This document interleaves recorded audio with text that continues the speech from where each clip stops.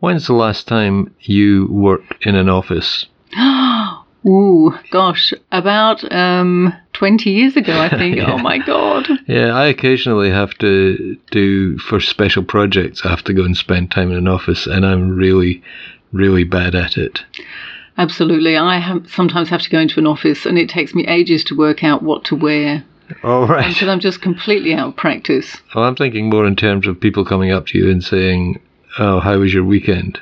And my instinctive response is, what is it to you? I'm trying to work here, which is not the appropriate response, but there are some people who apparently can't wait to get back to the office, who've been working from home. So we'll be talking about that, and we'll be talking about the end of the Home Builder grant, which is ending in just a couple of weeks. I'm Jimmy Thompson. I write the Flat Chat column for the Australian Financial Review. And I'm Sue Williams. I write about property for Domain. And this is the Flat Chat Wrap.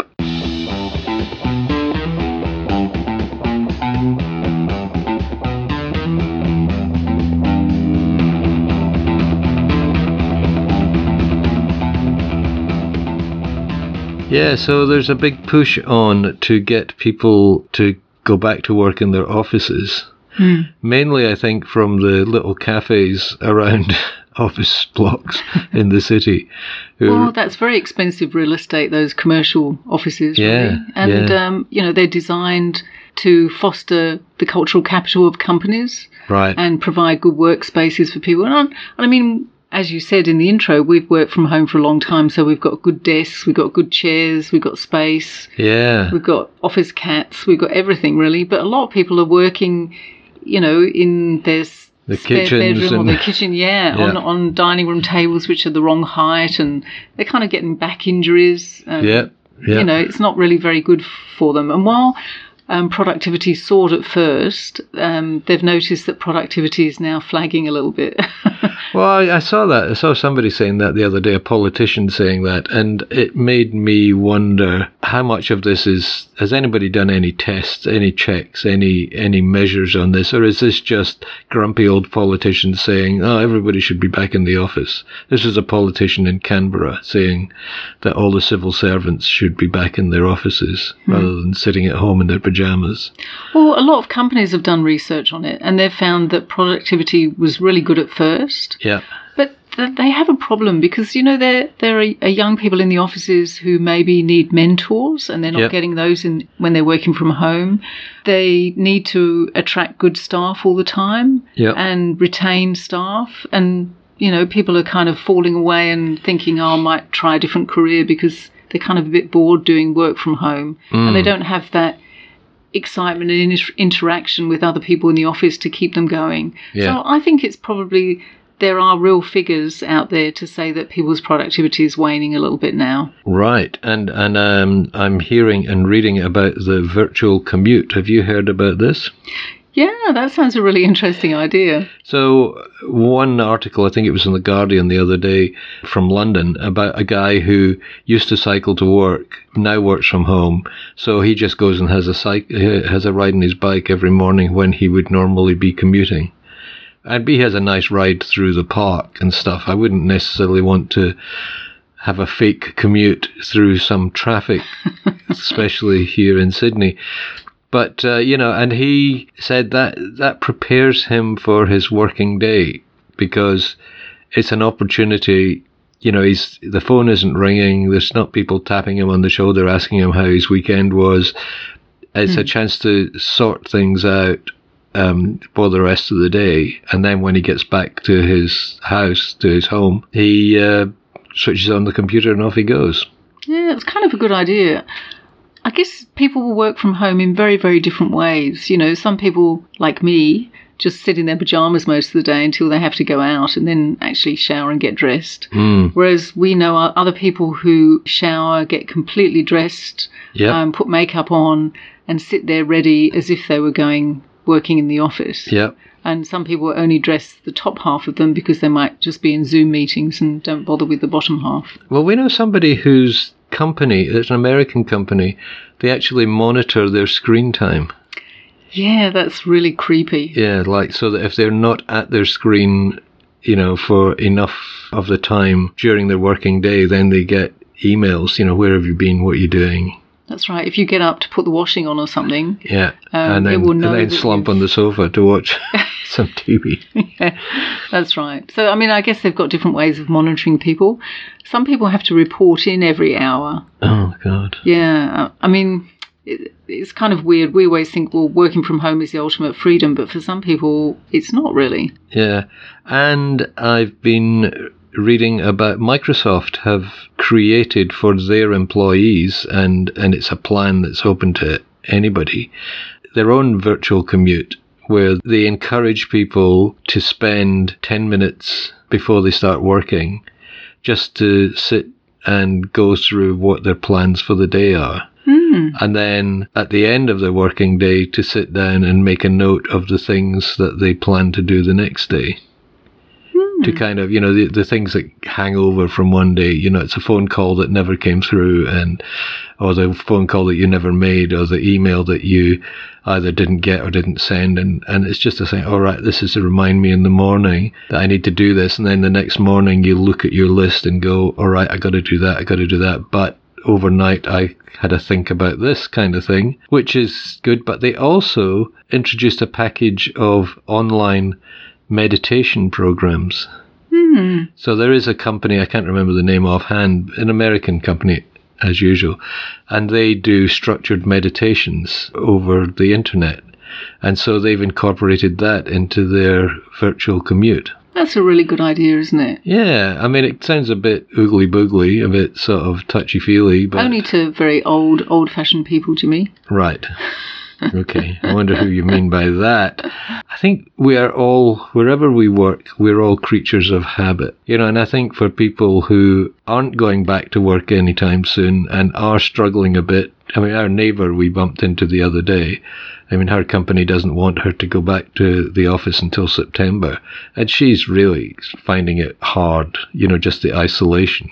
That she's not on her own, she's got a partner, but the work isolation thing.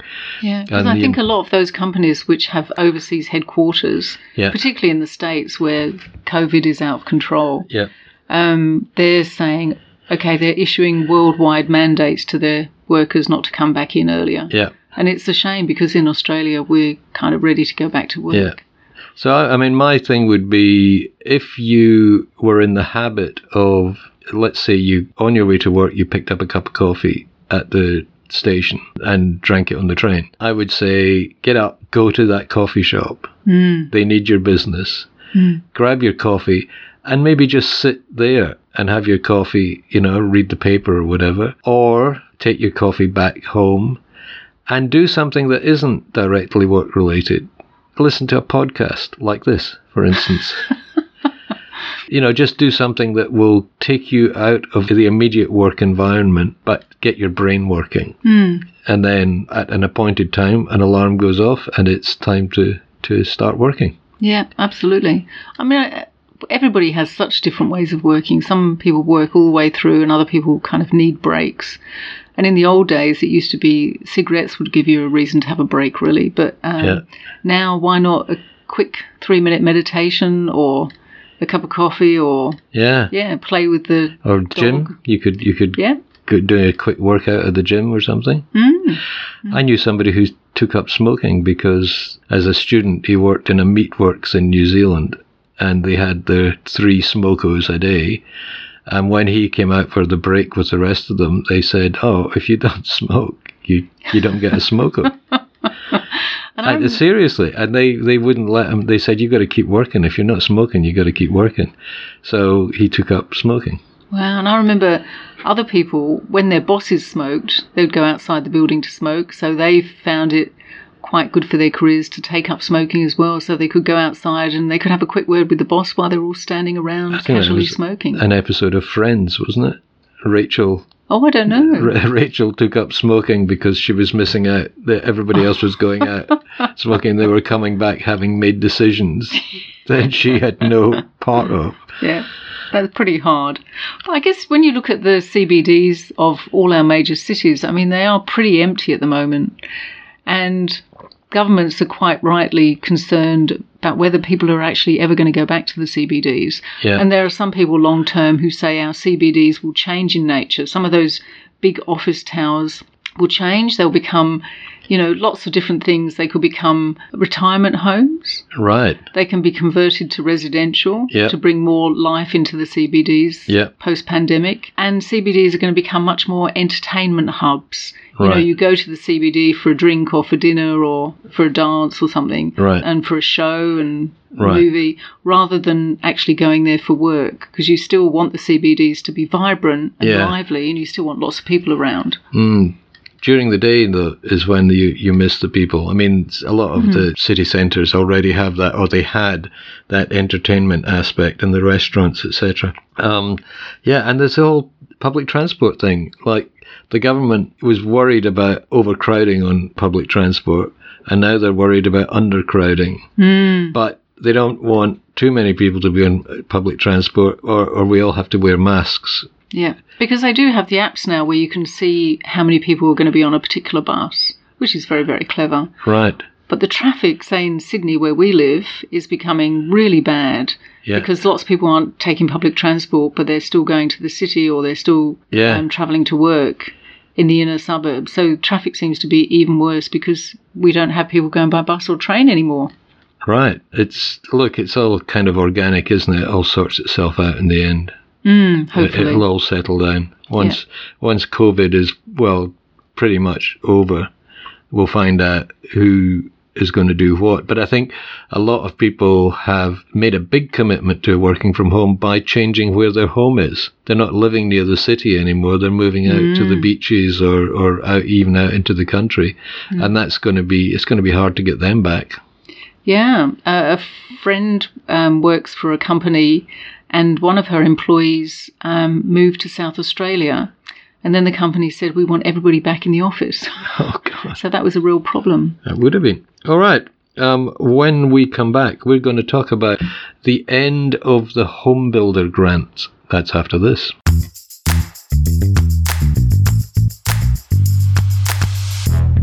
When is the Home Builder grant set to finish, Jimmy? In a couple of weeks, March the 31st. It was originally supposed to end in December, and I don't know if there was too little uptake, or it proved to be too popular, or made the difference to the building industry that they wanted. Anyway, the federal government decided to extend it to March 31st. This is a grant for new buildings, and you have to live in them, right? Or new apartments or new houses, and you have to live in them. And I think it's $15,000 off the cost. Now, that doesn't seem all that much, except if you're a first-time home buyer in New South Wales with the first home buyers grant here, plus the Home Builder grant, plus the stamp duty, $54,000.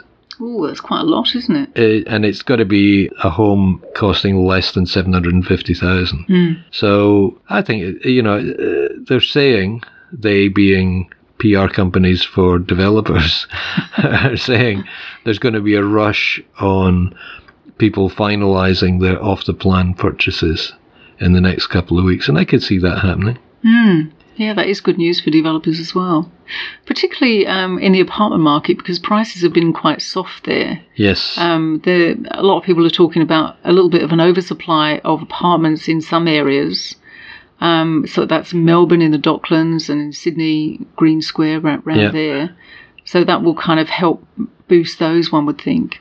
Yeah, and there's also rents have been going down. Although I was reading somewhere that last weekend there was 90% clearance of apartments in auctions over the weekend, which is going against the trend that apartments have been flatlining, basically, while house sales have been going up. Yeah, but it's often off-the-plan apartments where sales have been a bit softer, really. Right. So auctions are obviously apartments that have already been built and being resold. Right. So they don't apply for the Home Builder grant. that's right. Yeah, it's kind of weird. I mean, the apartment market is very seriously affected by lack of international travel. You know, we don't have the foreign students coming in, we don't have foreign business people coming in, and dare I say it, we don't have people coming in on Airbnb holidays. That's really got to push the demand for apartments well down. Yeah. And I think that affects the major cities like Sydney and Melbourne much more than other markets. Yeah. You know, Perth, the apartment market's doing okay. Adelaide, it's a much, much smaller market, but that's doing all right. But Brisbane and Gold Coast are really booming because they're considered real lifestyle destinations as well. And lots of Sydney-siders and Melburnians are going there to live. So those markets, apartment markets, are doing incredibly well. So what do you think, you know, these half-price airfares that have been announced, you know, to boost tourism? A lot of people, especially hoteliers in the cities, are really annoyed about that because they're saying, well, oh, great, you've just taken any potential custom that we might have had for people coming into the cities. You've taken that away from us. Do you think that's valid? I think it is, because those CBD hotels are really, really hurting. Some of them during COVID had something like 2% occupancy, and now they're still operating under 10%. Wow. And there's a lot of workers involved in hotels and a huge amount of investment. I mean, some of the hotels have taken this period of COVID to undergo a big renovation. You know, they might have had works planned for a few years' time, but they've decided to do it now, which was probably a good thing. But most of them have introduced really good rates if you want to go on a staycation, or if you're a Sydney-sider, you go over to Melbourne, you can stay in a really nice 5-star hotel for a 3 or 4-star price now. Right. And a lot of their offers, you know, have free sparkling wine on arrival, late checkout, early check-in, and, you know, free breakfast or credit towards a dinner. So it's actually a really good time to go to those hotels now because they're really trying hard to attract new people. Would you recommend it for somebody, say, from, and we're not even talking about making the trip from Melbourne to Sydney or vice versa, but actually just saying, I live in an outer suburb of one of these cities and I'm going to go and stay for a couple of nights in the city centre? I really would, because we just recently stayed at the Hilton Sydney, didn't we? We did. And they've just had a big refurb. And it's a beautiful hotel, and it's got a fantastic restaurant, a really great bar, the Marble Bar. Yep. And I really enjoyed staying there. Yeah. And it kind of gives you a different take on your own city because you have a completely different view of the city. Everything is within walking distance. I mean, if you go on a midweek stay, it's even cheaper than weekends. Yep. And then you can, you know, if you are working the CBD, you can actually walk to work and have a drink on the way home and then go somewhere nice for dinner. And you don't ever have to worry about drink driving or anything like that. Right. It's just, and you can go and see a show and you don't have to, you know, struggle to get home afterwards on public transport or in a taxi. And, I think it's a really good idea. And some of these hotels, I wouldn't be able to afford to stay in them normally. But now I could afford to stay in them. And it's quite funny because the staff are so welcoming. Yeah. I'm not saying the staff weren't welcoming before, but now they're so pleased to see guests. You get great service in most of the places. Yep. It's fantastic. Yep. So it's just a really great time to sample your own city, I think. Yeah, I noticed that with the Hilton, and I don't know if they used to do that because it's been a while since I stayed in the Hilton, but there was a guy hovering around on the area in front of the check-in desk, and he was just saying, are you checking in, you checking out, blah blah blah, you're checking out, just give me that'll be fine, and it was like everything was there to make it easier for you just to breeze in and give you a really personal service. Yeah. And that's the difference with a 5-star hotel, really. Yeah, I think it's a really good opportunity to go. And we ate in the restaurant. What's it called? Glass, is it? Glass, yeah. And it's the Luke Mangan restaurant. And he came to the table. Yeah. He said hello. Yeah. Asked us how the food was. Yeah. It was very good. And the food was good. Luckily. It would have been a bit awful to say, well, actually, this is a bit undercooked. Yeah. But it was a bit weird, wasn't it? Because he actually used to live in the same apartment building as us. Yes. And so I said to him, we remember you from our building. And he had no memory of us at all, which was a bit embarrassing, but never mind. Oh, but only for you. Only for you. Okay, it's a kind of quiet week in Strataland. Well, the building commissioner is still going round and closing down buildings and things, which is kind of interesting to see. And he was talking about an apartment building in Auburn, which is the worst he's ever seen. Really? And, so he's issued orders there. So he's still kind of going great guns around Sydney and just outside Sydney as well, I think. I wonder if he's talking about great guns. I wonder if he has protection. I mean, some of these developers actually have guns. Not the nice ones, not the good ones, not the ones we know. Okay, thank you so much for that, and we will talk again next week. Okay, thanks, Jimmy. And thanks for listening. Bye. Bye. Thanks for listening to the Flat Chat Wrap podcast. You'll find links to the stories and other references on our website, flat-chat.com.au. And if you haven't already done so, you can subscribe to this podcast completely free on Apple Podcasts, Google Podcasts, Spotify, Stitcher, or your favourite podcatcher. Just search for Flat Chat Wrap with a W, click on subscribe, and you'll get this podcast every week without even trying. Thanks again. Talk to you again next week.